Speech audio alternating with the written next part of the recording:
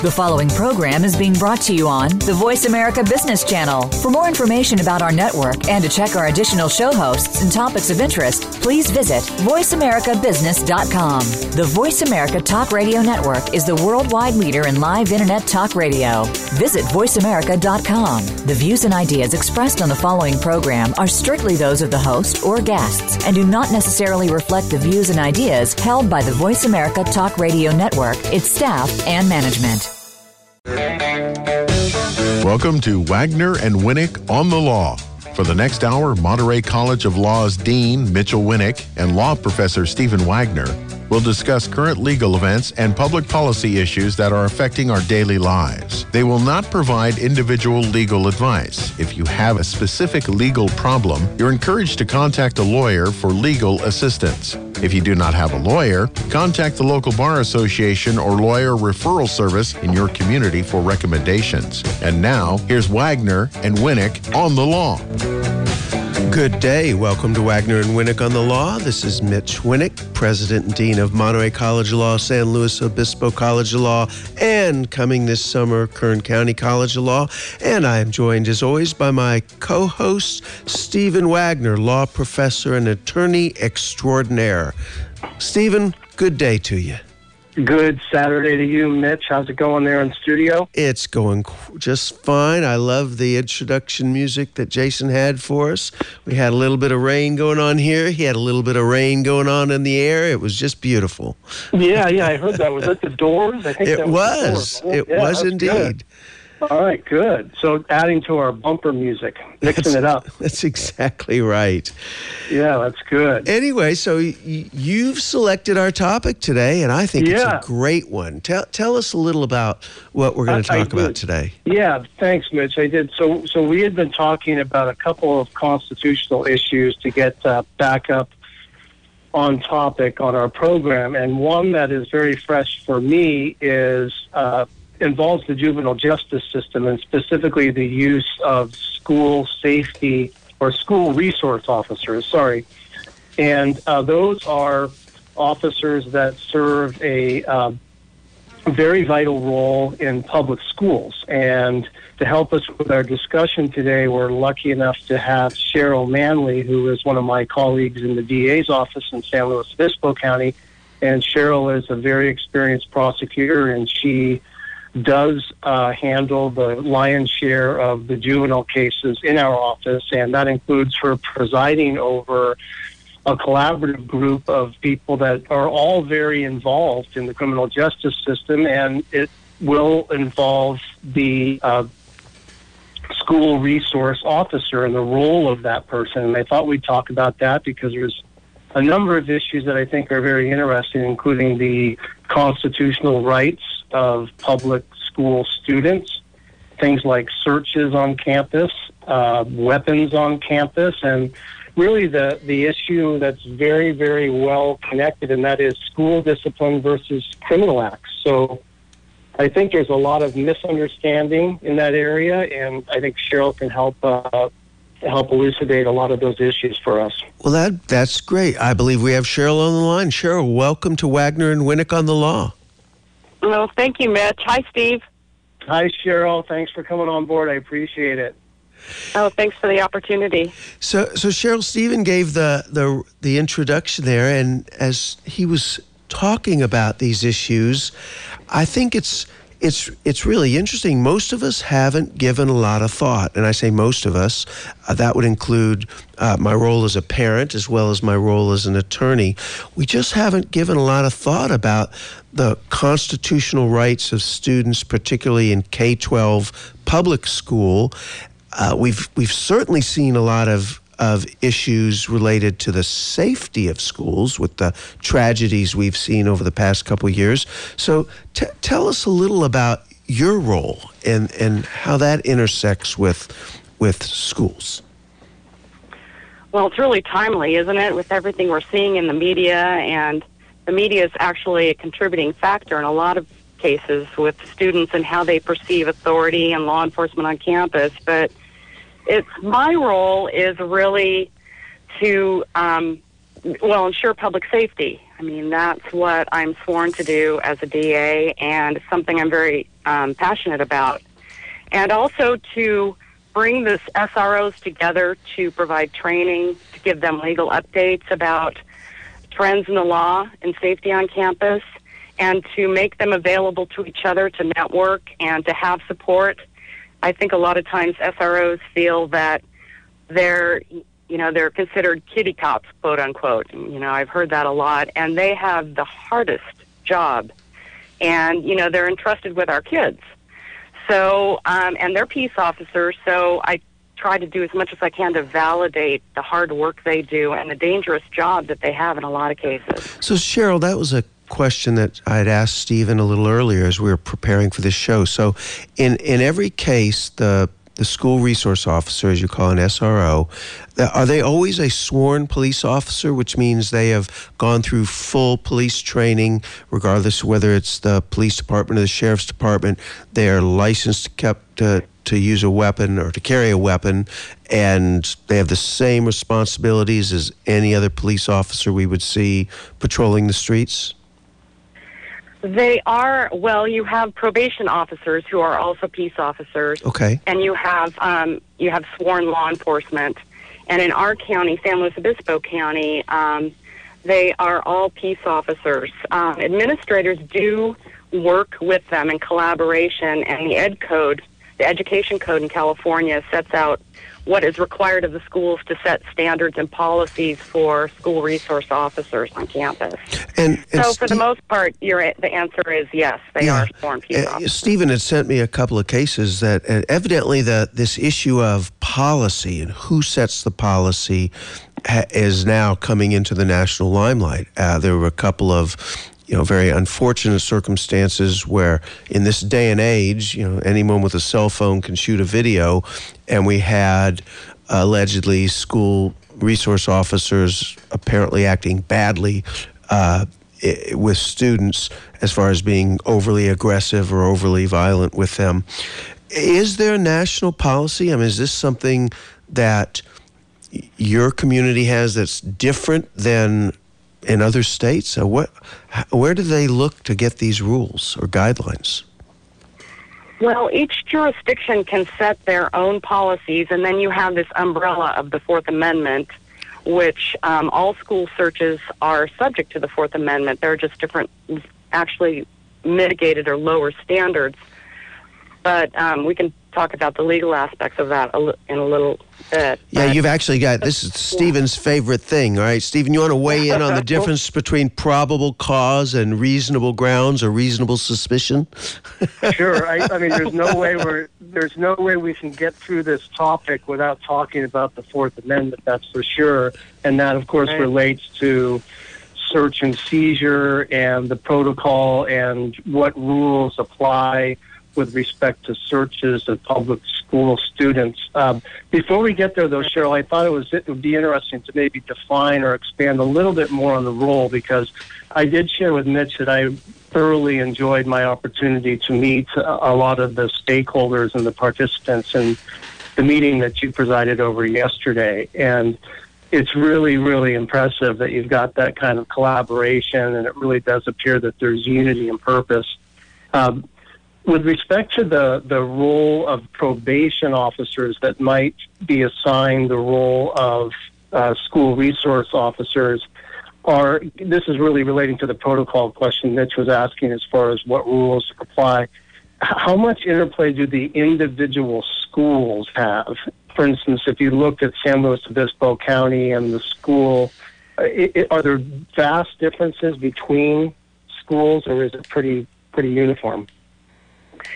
Well, it is uniform in our county. I think a lot of it has to do with the fact that they communicate with each other, that they work together, and it is uniform. There are, as I said before, the Ed Code, the schools set out their policies, and they are uniform, and they are documented and written in the school handbooks, which all schools have a copy of, and all students and parents have to review and sign. So there is uniformity in our county, definitely, and I think it has to do with the fact that we have such a good interaction and network of SROs that all work together.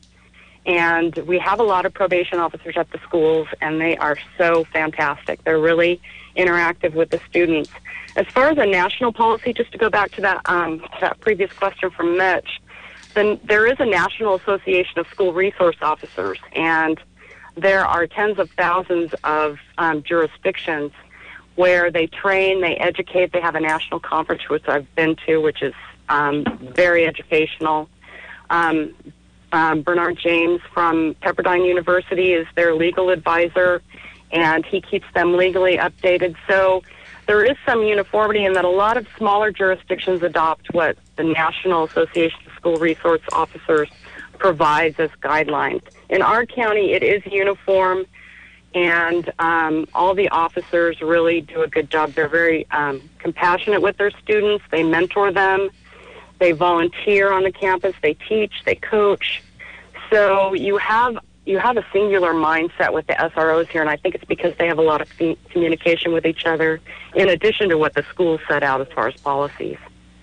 Yeah, that's great. And then, leading to the next issue that I think will probably bring us into our first break, Cheryl, but I did want to discuss the issue of search and seizure and really what typically would be called police officer and citizen contact kind of scenarios. Of course, it's different here because we're now talking about school resource officers and student contact. But speak a little bit about the issues connected to the Fourth Amendment, and that would be the right against unreasonable searches and seizures, and what rules, if any, are a little bit different in the public school setting.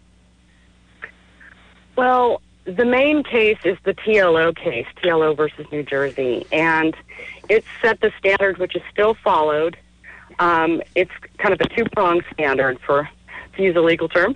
And let me just say that it's been a 30-year-old case. So this is right. a reminder to our listeners that periodically we rattle off these seminal Supreme Court cases, and yet here's one where it was written 30 years ago, and now this is the standard we're going to talk about still today, aren't we? Yep, that's right. Good knowledge, Mitch. I like that. I still teach that in criminal procedure. Yep, yeah. absolutely. So sorry to interrupt, but go ahead. Right. Talk about... No, that's fine. It's a good point because that's part of what the continuity is about how SROs handle situations on campus uniformly throughout the country, really, is based on this case, which has stood the test of time. And both of you know, and if there are any attorneys out there listening, that you don't often find 30-year-old cases that haven't had significant challenges or been overturned or modified or overruled in part. The TLO has really stood the test of time, and it's like I said, it's a two-pronged standard: reasonable suspicion and reasonable relation. So the officer, the school resource officer, or the administrator acting with the school resource officer, they have to have reasonable suspicion that the search is justified, and the search has to be reasonably related to the reason they're searching. So, in a nutshell, give us an example of the second one. I think most of us get the reasonable suspicion part, but so what would be an example of the second prong? Well, they really, really work together in this particular case because both of the standards are lower than what is normally thought of as reasonable suspicion in Fourth Amendment terms. But reasonably related, for example, a search for weapons is almost always going to be reasonably related. So, and a search for drugs, it's never going to exceed the objective of what is being searched for. So let me just say, reasonable suspicion is that the search is justified at its inception, meaning it was conducted because the school officials thought there was evidence of a violation of law or a violation of school rules. And then because of that, the scope of the search can't exceed those reasons, the search for a violation of law or school rules. They're really woven together as opposed to being separately defined. But so I think a lot of times we say, so let's say a student's acting out and it's perceived that they're acting out dangerously, and they make a threat and they say I've got a weapon. So obviously the opportunity to search the student's locker. What about the extension to the student's car in the parking lot on campus? So is that all part of those two-pronged tests that you've just discussed? Well, it has to be on school grounds. Okay. So if there's a specific case that said that a search was not reasonable when a car was searched because it was parked on the street adjacent to the campus, but it wasn't legally or geographically actually school property. Right. So if the car is parked in a high school parking lot, for example, and that's part of the campus, then yes, if they're looking for that weapon, it has to be in a place where they think it might be. Okay, hang on to that thought. It has to be a place where they think it might be. We're going to take our first break. We're talking with Cheryl Manley with the San Luis Obispo District Attorney's Office. This is Wagner and Winnick on the Law. Don't go away. We'll be right back.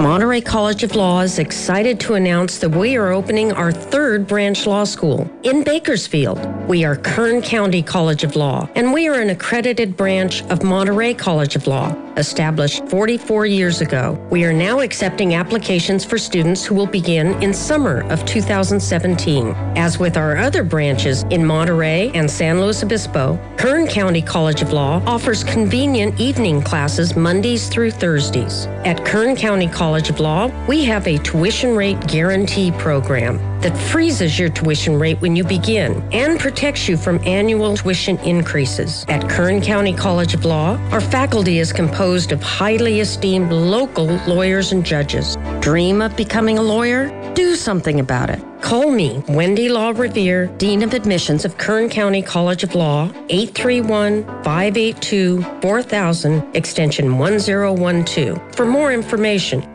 Beginning with the Continental Congress in 1774, America's national legislative bodies have kept records of their proceedings. Did you know that these records are available to you online for free? This is Mitchell Winnick, co-host of Wagner and Winnick on the Law, with a reminder that there are times that you can take the law into your own hands. Congress.gov is the official website for the U.S. House of Representatives and the U.S. Senate. It is published by the Library of Congress and includes the public records of the U.S. Congress, the Government Publishing Office, and the Congressional Budget Office. Remember, members of Congress work for us, and if you want to see what they're doing, go to congress.gov and watch the actual sessions of Congress, or look up any law that's being proposed. That's congress.gov, congress.gov. Many people believe that law firms are pretty much the same. At Sheppard Mullin, we don't. Our law firm believes that what separates us from the pack is not what we do, but how we do it. Aggressive, not conservative. Team players, not one-man bands. Problem solvers, not just legal practitioners. Our clients clearly understand and value this difference. Sheppard Mullin is a full-service Global 100 law firm with more than 750 lawyers. We handle corporate and technology matters, high-stakes litigation, and complex financial transactions. From our 15 offices in the U.S., Europe, and Asia, we offer global solutions and seamless representation to our clients around the world. I am Michael Cohen, a partner in the Antitrust and International Competition Group at Sheppard Mullin. I invite you to find out more about our law firm at sheppardmullin.com. That's SheppardMullin.com.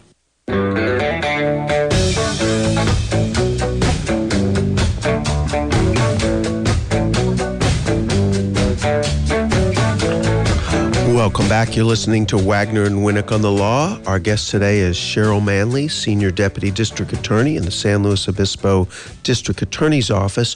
We're talking about the challenging issues related to, in this case, school resource officers, which is a category of police officer who works within the schools, in our public schools, K-12, and that some of the challenge it has been to determine how do you apply the constitutional rights of individual students to the school setting.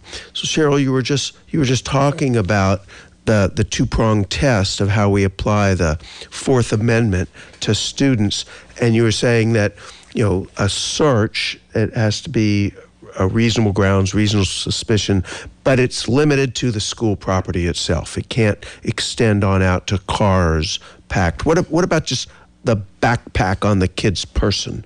Is that different than a search that's going to be of their pockets? It could be. It all depends on what the students and parents and administrators and SROs' understanding is of what the written policy is on the school. All the schools that I'm aware of have written policies that say your property, your person is going to be subject to search when you come on campus, when you're on campus, and they agree to that and sign it. So it's this added contractual layer also justifies the lower standards of reasonable suspicion and reasonable relation. But yeah, there are, I would say, most instances, if they suspect that there is some kind of school violation or law violation, and they believe that there's something in the backpack, they can act on anonymous tips, they can have information from students, whatever the case may be. And it's always fact-specific, of course, but it's very likely that they could search a backpack. Mm-hmm. Cheryl, what I wanted to add to this, and I think it's interesting because you just used the term parent a couple times, and then you've also referenced school violations. I think it's important to note also that the school violation is a different dimension and a different factor that typically wouldn't apply in normal search and seizure scenarios. In other words, a reasonable belief that there was a violation on a public school campus can actually lead to a potential search. So Stephen, you're talking about the distinction of a school rule versus a criminal act. Sure. And I think Cheryl made the point that it is always fact specific, and that's we've had that talk when we talked about general police and citizen encounters. It's always dependent upon the unique set of facts and circumstances, for sure. The other thing, I just wanted to add, Cheryl, and get your take on this, is you mentioned the parents' involvement.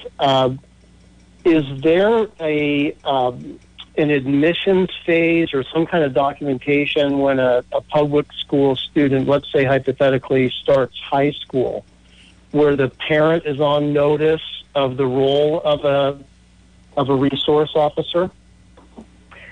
It's my understanding, and I haven't seen all of the school handbooks for this year, but I'm sure they're not that different, if at all, that minors can't enter into contracts, and this is a type of a contract in a way, but parents are always part of the process of information of what is expected of the student.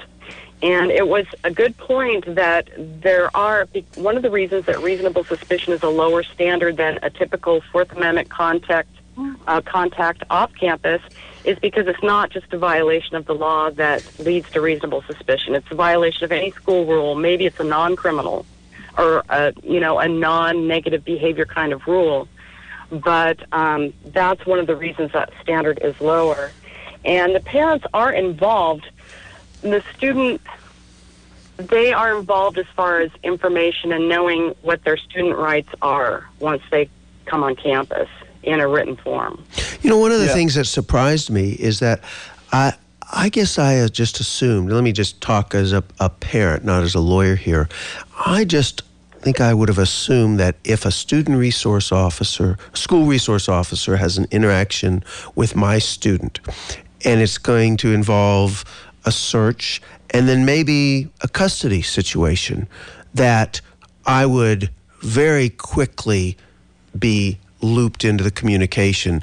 And I would have thought that even by rule. But as I was doing a little of the reading about this, I guess that's not the case, is it?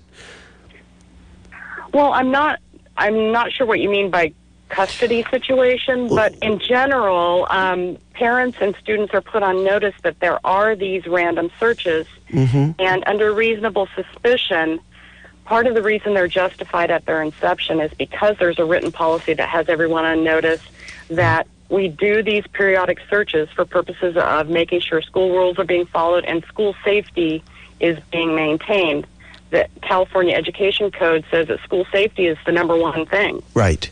So, every search is going to be justified if it's based legitimately on school safety. So, yeah, I can see that. I probably didn't answer your question. No. I think you did. Let me jump in if I can just a moment, because I think I know where Mitch was going, Cheryl, and it's I'll try to weave a hypothetical. Let's say that there is initial contact between a school resource officer and a student who is, I'll go with, believed to be selling marijuana on campus. Mm-hmm. And it leads to a search. So it starts with a whimper and kind of ends with a bang. Let's say hypothetically the resource officer approaches the student because the officer knows that the student should be in class and he's not. So in other words, there's a school rule, right? Are you with me? Right. And there's contact, and then that leads to the resource officer believing or smelling marijuana, and ultimately leads to a search, and let's say the marijuana is discovered. Well, I think where Mitch might have been heading is that the next step here might be that the student is interviewed or asked to give a statement. That's right. So they're not represented. The parents not been called, and I just would have, as a parent, I would have assumed that would have been the next step. But I guess it depends on what the school rule is. In part, it does, and often parents are contacted, especially if there is a violation of a school rule that's found immediately, and they're going to be, have an in-school suspension or something like that, or the parent's going to be asked to come and take them home. So often the parent is looped in just because it's a good practice. And the schools, especially the school resource officers, they want the parents engaged in the student's conduct because it's all about prevention and helping these kids become law-abiding adults. So I think as a practical matter, not a legal matter, parents are often looped in. As far as if the parent is required to be contacted before an interrogation, not specifically, but they often are. And it really depends on what you mean by interrogation. There's a whole other legal way to describe interrogation, and I don't see resource officers ever interrogating students in our county. But right. If they're questioning them about it, there's a very low standard for detention on a school campus. It's even lower than the reasonable suspicion standard when someone is contacted off a school campus. It just can't be based on a hunch or harassing. So and I think be detained that way. Yeah, I would just offer and add to that if the encounter did lead to a formal arrest, there's going to be a new set of constitutional safeguards in place. And I was about to ask that, Stephen. I'm glad you're going that way. So at what point does a Miranda right come into the question? Well, you were going there, right? Yeah, and I sense that's where you were headed too. Yeah. So I think at that point you're going to have a new set of safeguards and probably a new set of protocol, which might and usually will involve contact with the parent, and also usually the tape recording of whatever interrogation ensues, I would think.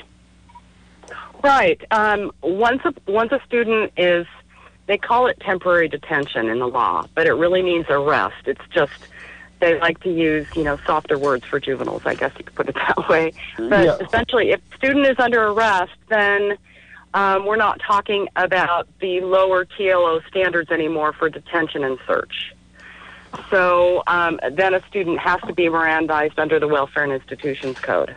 So, yeah. So I would guess that I don't want to say gray area, but that time frame between when it's sliding from one lower standard up until the higher standard, as prosecutors, probably gives you guys fits, because now you're retroactively trying to figure out at what point did a line get crossed, right?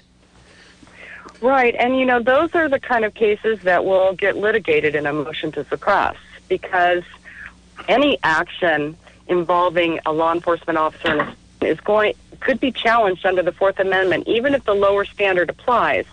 Then you get into proving or, disproving what actually happened. But as far as the lower standard goes, that doesn't mean that they still can't challenge a particular search. There are gray areas, of course, and it's one of those things where the officers are very methodical. They don't do these kind of individualized searches unless they have good information, and it usually involves weapons or drugs. And then considering public safety and campus safety, then they'll proceed accordingly. The bottom line is they want their students to be safe. Sure. And they do everything they can legally to ensure that. But, if a student feels like they were, searched and it wasn't following even these lower standards, then, they can challenge that. Let me go slightly different direction, because you made me think of something else here. Let's toss bullying in here for a moment. So it's not an issue of a search, but the question is, there's an aspect of bullying, and Stephen and I have done entire shows on this, that is normal teen, I shouldn't use bullying. There's an aspect of normal teen behavior that is a give and take of adolescence. There's clearly a point legally that it then crosses into a category that schools and others have contacted as bullying. And I'm sure school resource officers are brought into that with some regularity. It must be really hard for them to walk that fine line between what is school rules in roughhousing behavior and bullying, which could actually be a criminal act. So it must be really challenging for them to make those calls kind of all day long, every day. Right. It's such a difficult job to be a school resource officer. It really is. There aren't any criminal bullying laws in California. There are ed code violations. We are one of the states where we haven't really caught up with some of the other states yet as far as, making it criminal. There are certain criminal acts that when you have a bullying situation you can charge, annoying, harassing phone calls or annoying, harassing internet contact, criminal threats, those kind of things. But most of the guidelines that define bullying are very vague, and they have to be. You're talking about a First Amendment issue most of the time, so you have to be really careful how you word behavior to outlaw it. And then how do you describe bullying? It's very subjective a lot of times. You don't really get, for the most part, the overt, really horrible things that you think of when you think of bullying. A lot of times it's subtle, and you do have teenagers whose brains are not developed yet, who are very impulsive, who say things and don't have the life experience or the reasoning or the judgment to know the consequences of horrible words. And then there's intent. Did they mean that they're going to kill that person? You get kids all the time, I'm going to kill you, right? What does that mean? And so this whole area of bullying is still very, very unlegislated, and maybe it should be. Let's hold it on that thought, because I want to come back to the issue of bullying when we come back after this break. Yeah. You're listening to Wagner and Winnick on the Law. Our guest is Cheryl Manley, Senior Deputy District Attorney in San Luis Obispo. Don't go away. We will be right back.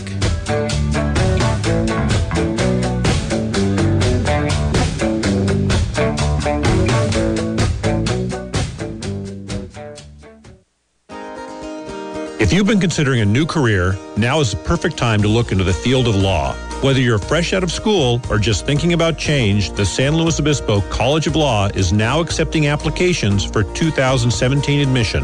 The San Luis Obispo College of Law is an accredited branch of the Monterey College of Law School. You can get a law degree from an accredited law school right here in San Luis Obispo. San Luis Obispo College of Law's highly esteemed faculty is comprised of local judges and lawyers. San Luis Obispo College of Law classes are held conveniently in the evening.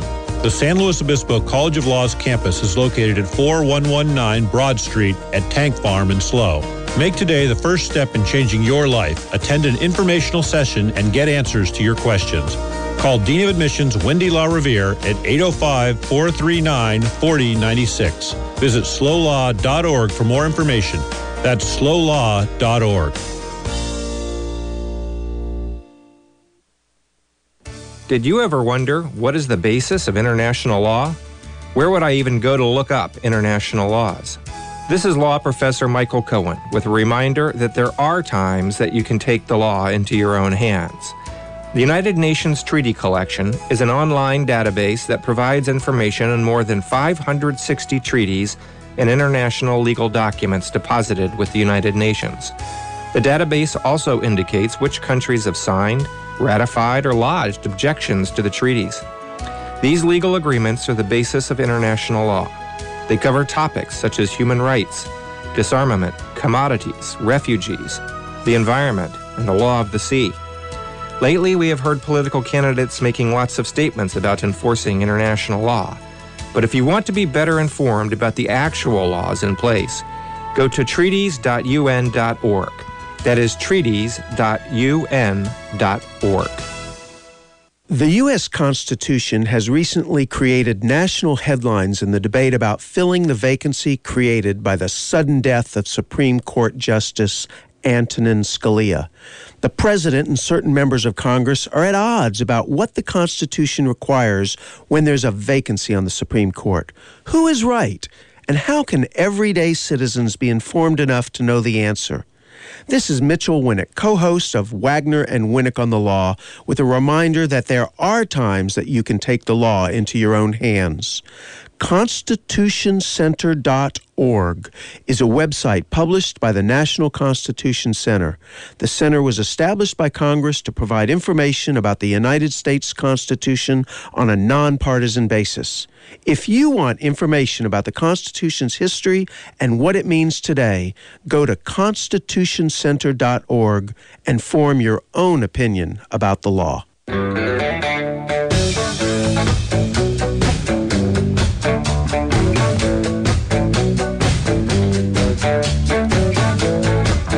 Welcome back. You're listening to Wagner and Winnick on the Law. We're talking about legal issues related to primarily K-12 public schools. And not surprising, the Constitution does come into play, issues related to unreasonable search and seizure.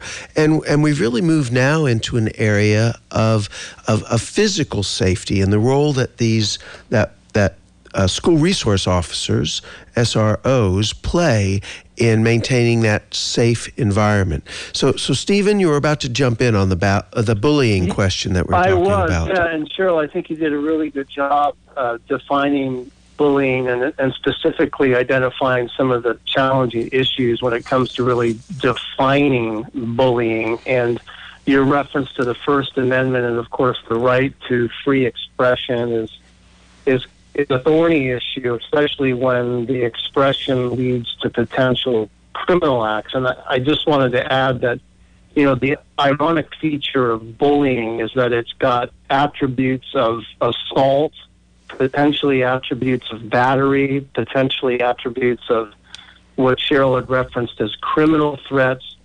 So, anytime the verbal bullying escalates into something physical, I think Cheryl made the point that it could actually arise to a criminal act, and that's what makes it so serious. And I don't know legislatively what we can do about bullying. It probably is a difficult one to define. I don't know, Cheryl. What do you think? Well, it is really difficult to define, and it's a lot like domestic violence cases. You have a lot of serious abuse that goes unreported over a period of time. And in bullying, you'll have these physical crimes, these batteries, and these horrible acts that are committed by one student on another that go unreported because the student is scared. And then what happens is, finally, when it comes to light, you have something that might be relatively minor. Like in domestic violence, you'll have a battery or something that's not as serious as any of the prior things, and then you have a case that's difficult to prove in court, and it's difficult to hold the minor accountable because you just have this last act in a series of really bad things that happen to the victim. And I've had a lot of victims, minor victims in court, in juvenile court, and it's heartbreaking. They're just so, they're suicidal, they're just deflated, they're just so depressed, and it's something that you wish you could do something about, but there are limits factually and legally as to what you can do. I don't think there's any legislation you could fashion without it being unenforceable. So I think we have to work with the laws that we have and deal with the criminal acts as they, come to our attention, and do the best we can. And education and outreach, we in our office, and I, along with school resource officers, try to educate students and parents and speak to as many groups as we can to talk about, accountability and when students cross the line with various things, drugs, weapons, sexual issues, cyberbullying, bullying, those kind of things. It's just, you have to kind of harbor this atmosphere of respect, and I think that's where SROs are so important, because they can be a real example on campus of how to behave and how to show respect. And this lack of respect is what, breeds this horrible bullying that goes on, and it really does go on. It's just, I don't think there's any way you could have a bullying law. Yeah, no, I would agree with you. So, Cheryl, I probably know the answer to this, but let me just, balance this out a little. There are studies that discuss that in schools who have SROs, that there is perhaps as many as 3 times as many criminal arrests as schools that don't. And so I guess the parents are concerned that rather than leaving the responsibility with the school district and school officials, the minute you bring police into it, it increases the risk that a criminal charge is going to come out of what might otherwise have been resolved as just student behavior that could be done with in-school suspension or something like that. What are your thoughts about that? I could see where parents would be concerned that could be the outcome. There are so many aspects to this. There are theories and opinions that are being asserted as fact that police and school resource officers on campus are leading to more incarceration of students. The school-to-prison pipeline is something that you hear pretty commonly. Maybe based on my experience, and I've been doing juveniles, I've done juveniles in other counties, the caseload, and I've done this for almost 8 years now. My experience is I am very skeptical about those studies and statistics. I've gone onto some of the websites where these studies have been promoted and published and, given to the school districts as a warning that they need to have SROs off campus. And the questions that the statistics are based on are very general. And I'm always leery of statistics anyway, ever since I took statistics in college. So wait a minute, you're trotting on some of my favorite territory here, as Stephen will tell you. I love trotting out statistics on this show. And you always have to take them with a grain of salt, right? Absolutely. So and you have to consider the source. That's true, and you have to consider the sample size. Exactly. So, and what kind of here we go. they're getting. So, okay, did I say a buzzword there, sample size? That's okay. But so anyway, with these, I don't believe it. I'll just bottom line. So you haven't seen it in all the years that you've been doing it. You haven't seen that kind of an influence. I haven't, and I believe that school campuses are safer because SROs are present. I think that when students feel safe, they learn. And when parents know that SROs are on campus, they don't worry about their students. You can no longer assume, like in our parents' generation, school was a safe place, essentially. Right. And, you had the typical, schoolyard stuff going on, but we don't assume that anymore today. Yeah. And if I had a child on campus right now, I would want someone there that I knew if something happened like the kid who wielded the knife at Reno High School campus last week, and there's just hundreds of things you could cite. But I would want to know that there is someone there whose sole duty is to protect my kid. So let me throw one more part into this, and Stephen won't be surprised when I throw this in. We've done a number of shows on Second Amendment and gun rights, and in one of those shows, there was a whole discussion about, if every teacher had a handgun, then we would be that much more safe from some of these tragedies that had happened. And so, as Stephen knows, I, of course, think that's ludicrous. That's not the role that I think teachers should have. Even though, Cheryl, I will add that Mitch is from Texas. That's true, and I'm a staunch Second Amendment supporter. It's just I believe there are lines you draw, and I mean they seriously were talking about every teacher should be, if it maybe not required to be trained to have a handgun, but should be encouraged. Well, that's a real loaded question. Pardon the pun. Loaded? But it's a really important one, because my feeling is, and this is my personal feeling, but it's based on my professional experience and as a staunch supporter of the Second Amendment, that teachers are there to teach students. That's one of the reasons that SROs are so valuable, because teachers should not have to worry that if they have to break up a fight and risk their own, physical well-being. SROs are trained to risk their physical well-being. They're trained to use these weapons. I don't think teachers should necessarily be put in the position of deciding when they're going to use a gun. I believe that a person should be able to, I believe in concealed carry. I think a person should be able to defend themselves and protect themselves with a gun. When you're talking about the school setting, I think it's important that the SROs are there and have a weapon and can stop a student.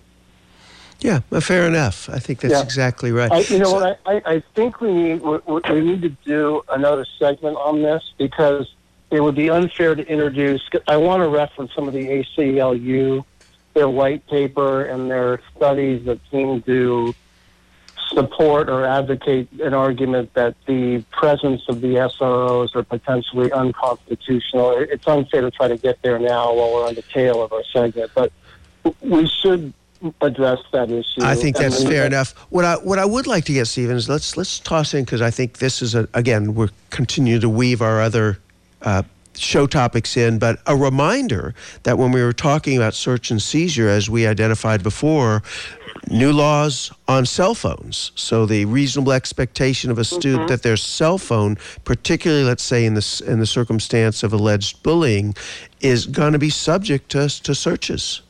That's right. That's right. It's, recently in California, we had the Riley case, and the Riley case requires a warrant to search a cell phone, which really kind of turned the law on its head, because prior to that, you could search a cell phone if it was incident to arrest or in other circumstances. So it was an exception to the warrant requirement. Well, that's no longer the case. But recently, in the In re Raphael C. case, the court refused to extend that warrant requirement to search of a cell phone on school campus. Wow. So, very interesting.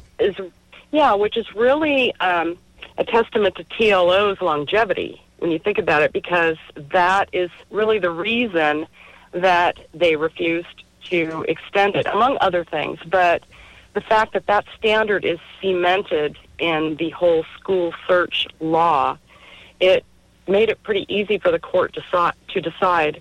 And also what is really important is, again, the written school policies that justify a search. In this case, that students knew that their cell phone is going to be subject to search because that's part of the school rules, and that's part of what they were noticed of. So thank you. You still search the cell phone on school campus. Well, thank you, Cheryl.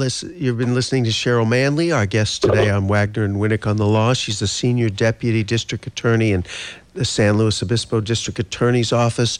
Cheryl, I think based on today's show, I think probably every parent would wish that they had the level of thoughtfulness that both obviously your district attorney's office has, but the SROs you've talked about in your school districts there. So congratulations, job well done. Oh, thank you. I'm very proud of them. Well, sounds like it's well worth it. Stephen, good show. Glad to have you on today. Thanks, Mitch. Thanks, Cheryl. You've been Thanks, listening. Steve. Thank you, Mitch. You're welcome. You're listening to Wagner and Winnick on the Law. Welcome to, as always, our listeners not only here on KSCO AM 1080, but our listeners on voiceamerica.com, KVEC in San Luis Obispo, KERN in Bakersfield, and KSMA in Santa Maria. So, as always, we remind you can listen to a replay of today's shows on voiceamerica.com. And, as we remind you each week, if you don't know the law, know a lawyer.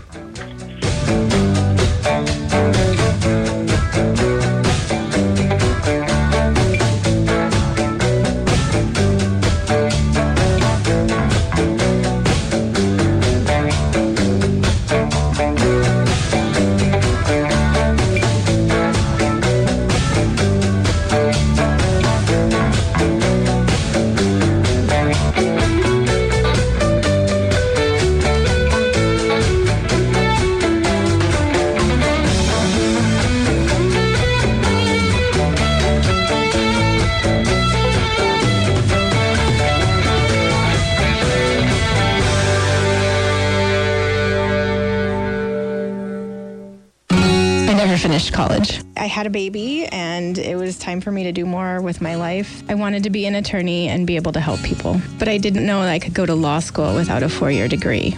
I decided to go to Monterey College of Law because it's local and I was working full-time and had a child, so quitting work and going to a full-time law school was not really an option for me. Being able to go to school at night and the cost of tuition allowed me to graduate debt-free. Obviously, my income has increased. My schedule is more flexible now, and it does allow me to spend more time with my daughter. My name is Brandy Luis, and I'm an attorney at law. Did you dream of becoming a lawyer? You should know that you can apply to Monterey College of Law without a bachelor's degree. I'm Wendy Law Revere, Dean of Admissions of Monterey College of Law. We're accepting applications now for our spring start. Dream of becoming a lawyer? Do something about it. Find out how at montereylaw.edu. It is one thing to argue with your friends at the bar, but have you ever wondered what it would be like to argue in front of the United States Supreme Court? This is Mitchell Winnick, co-host of Wagner and Winnick on the Law, with a reminder that there are times that you can take the law into your own hands. Oyez.org, spelled Oyez.org, is a website published by the Free Law Project at Chicago-Kent School of Law. You can go to Oyez.org and listen to 60 years of actual oral arguments at the United States Supreme Court. Written summaries are provided for cases that go all the way back to 1789. Oyez.org also provides biographical information on every United States Supreme Court justice and offers an online tour of the Supreme Court building. Go to Oyez.org to see if you have what it takes to present a winning argument. Shepard Mullen is a full-service Global 100 law firm with more than 750 lawyers. We handle corporate and technology matters, high-stakes litigation, and complex financial transactions. From our 15 offices in the United States, Europe, and Asia, we offer global solutions and seamless representation to our clients around the world. You might ask, what is the Shepard Mullen difference? The answer is you. Our clients are our focus. Every Shepard Mullen attorney and staff member is issued a plaque listing our client service expectations. We regularly give Clients First awards to attorneys and staff members who go the extra mile for our clients. Client service is not just words, it is part of our culture and permeates everything we do. I am Michael Cohen, a partner in the Antitrust and International Competition Group at Shepard Mullen. I invite you to find out more about our law firm at shepardmullen.com. That's SHEPPARDMULLIN.com. Thanks again for listening to the preceding program, brought to you on the Voice America Business Channel. For more information about our network and to check out additional show hosts and topics of interest, please visit voiceamericabusiness.com. The Voice America Talk Radio Network is the worldwide leader in live Internet talk radio. Visit voiceamerica.com. The views and ideas expressed on the preceding program are strictly those of the host or guests and do not necessarily reflect the views and ideas held by the Voice America Talk Radio Network, its staff, and management.